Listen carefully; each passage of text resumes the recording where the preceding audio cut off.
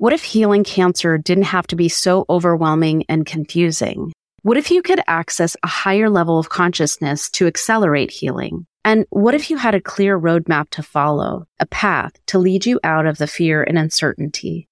Hi, I'm Dr. Katie Deming. As an oncologist who's cared for thousands of patients, let me guide you safely through the fog.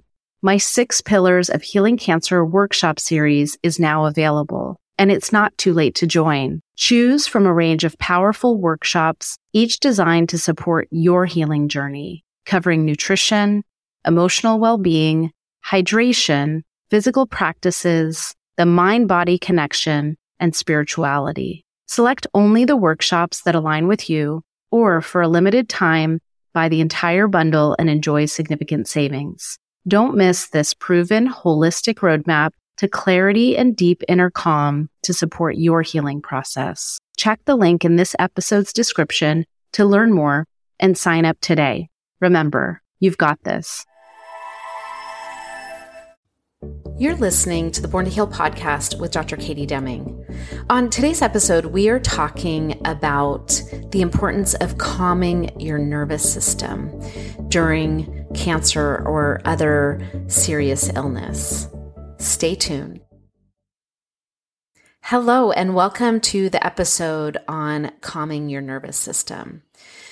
So, I wanted to do an episode on this because I think people miss this point, and because they're so focused on, okay, well, what do I do? Just tell me what to do. Tell me, do I need to think positively? Do I need to, focus on what I want in order to get the best outcome? But one of the very first things that needs to happen in order to heal is to calm your nervous system down. And I didn't realize this until when I did the TEDx talk, I realized that I use language to calm my patient's nervous system every day, every encounter. When I walk into the room, the fear is palpable most of the time. There's occasionally I have patients who are pretty chill about things, but most patients are pretty scared when they come into my office. And so always, within the first few seconds of walking in the room, my whole mission is to bring their nervous system down and to put them at ease. And the way that I do this is I usually, introduce myself and explain exactly what's going to happen in the visit so that they know what to expect, and then I ask them a little bit about themselves to kind of put them at ease, to let them know here's someone who cares about them as a person and someone who, is telling them exactly what's going to happen. And this is one of the reasons why I talk about fear so much, and I refer people back to episode 1 all the time. And that's because fear is the natural response to cancer or any serious diagnosis. It's like our brains are designed to point out the things to be afraid of, and they point out all the things that could go wrong. And so you're in like terror, fight or flight constantly, just like, oh my gosh. And even when people finish treatment, they have the fear every time they have a scan or every time they feel an ache or a pain. They're like, oh my gosh, is that cancer? And so I really cannot express enough the importance of learning how to bring your nervous system down, because the place that our body heals is in a place of peace. And in order to get to a place of peace, you need to learn how to bring your sympathetic nervous system down and into a state of rest or calm. And so I've talked about in episode 1, the train your brain, where we talk about our brains are literally designed to point out danger And one of the ways that you can calm your brain is by thanking it, recognizing my brain is doing an amazing job. It's pointing out all of these things that I could be afraid of, which means it's doing an amazing job. So I'm going to thank it for doing such a great job, and then I'm going to redirect it where I want it to go. But I realize that sometimes this leap from thanking your brain and then redirecting it is kind of a leap where people are like, I just can't go from being terrified and then directing my brain to imagining myself in perfect health. And so what I want to do is I want to give you another tool to think about that can help achieve this calming of your brain. And I still want to use the concept of training your brain, of thanking your brain, thank it. Because when we dismiss it, when our brain is showing you things to be afraid of and you just dismiss it, your brain thinks you're missing it. And it's like, but no, wait, you're not listening. There really are things that you need to be afraid of. And what does it do?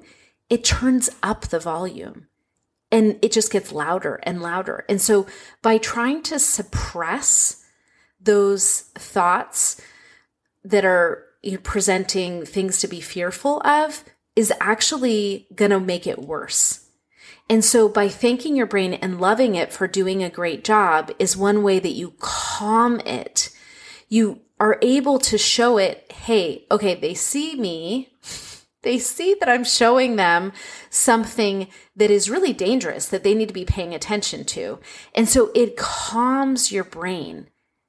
And then one way that you can take that to the next level to get yourself into a place of peace is by, in that moment, if you can't train your brain to focus on where you want to go, which is perfect health, that's fine, because most people can't do that. So what I want to give you is another little trick that's almost like a ladder. Instead of going straight to the top of where you want to go, I'm going to bring you up a rung. So you're thanking your brain for pointing out the danger and recognize that it's doing an amazing job and love it for that.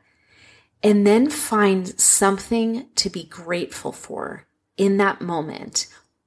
And it could be simple. It could be like, I am grateful that I can taste this food that I'm eating right now, or that I can walk outside and I can feel the, beautiful weather, or that my legs are working and that I can go take a walk, or that I'm listening to beautiful music. I don't care what it is. We can always find something to be grateful for. And gratitude is a beautiful way to calm your brain. So basically, you're thanking your brain, you're loving it for doing an amazing job.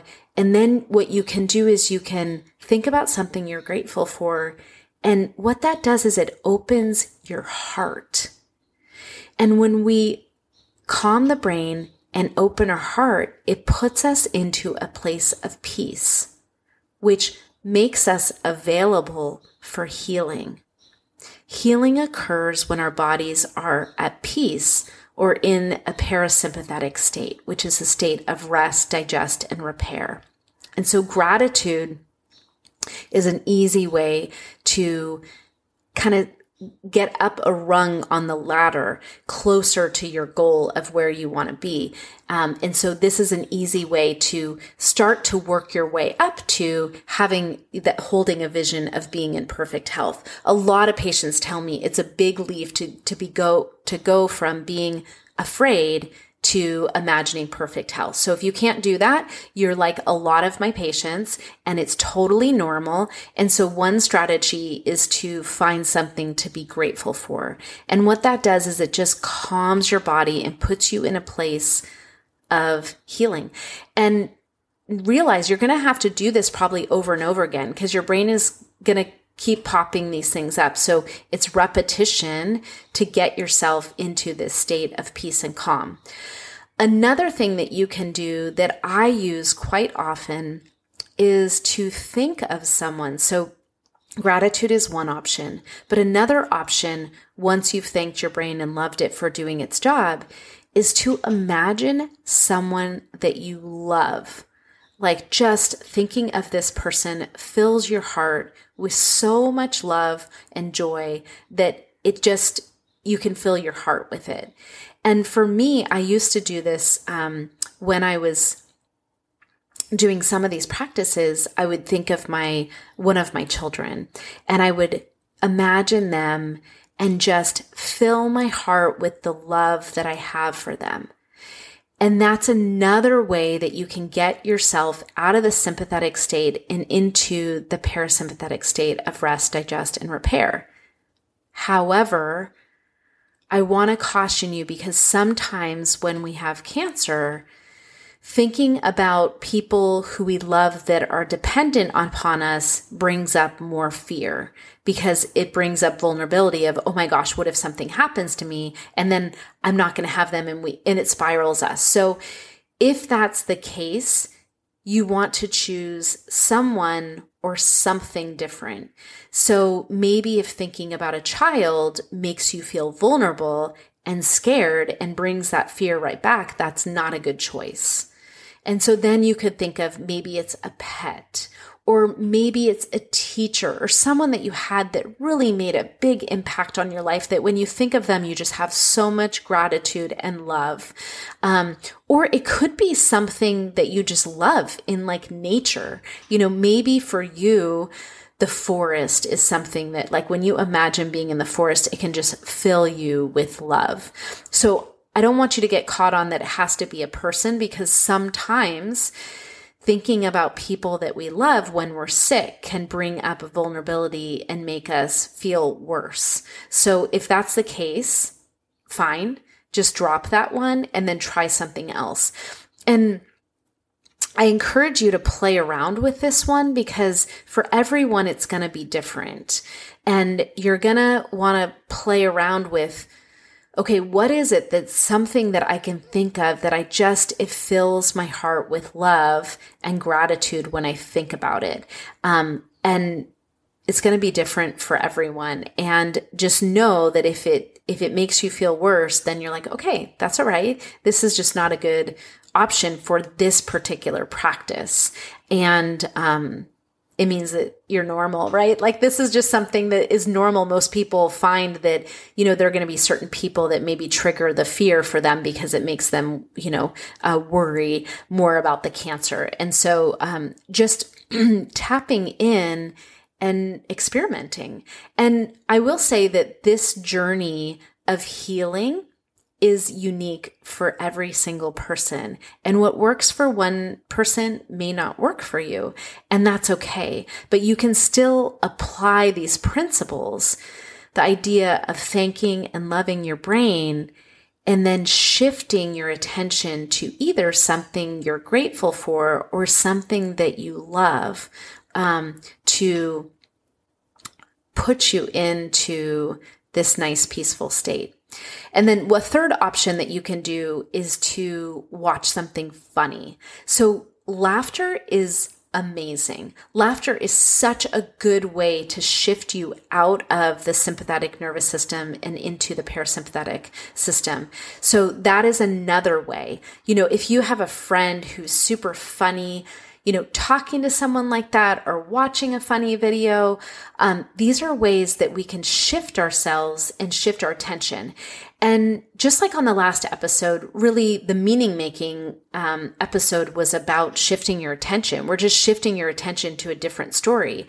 And the same is true with this. The way that you calm your nervous system is shifting your thoughts away from those things that are making you feel pain and fear. And it's important that we don't just dismiss those things, and we, recognize that our brain is doing its job by showing it to you, and then choosing one of these options. So the three options again are gratitude for something, love for something, or laughter. Those are the three things that can kind of take you from that place once you've calmed your brain by letting it know that you're paying attention to it and that you've seen this, what it's offering up for you. But then this is a way to shift your attention that can be easier than what I described on episode 1, which was putting your attention on what you want, which is perfect health. And eventually we want to get to that point where you can shift your attention and imagine yourself in perfect health. But this is a way to kind of stair-step yourself to get closer to that. So I hope this is helpful for you. And thank you again for joining me. And I look forward to seeing you on the next episode. All right, take care. Hey, this is Dr. Katie Deming, and thank you for listening to the Born to Heal podcast. If you've gotten value from today's episode, I'd love for you to share it with your friends and loved ones. Help me create more impact around the world. Don't forget to follow me on Instagram or Facebook and visit katiedeming.com for more information on how to work with me.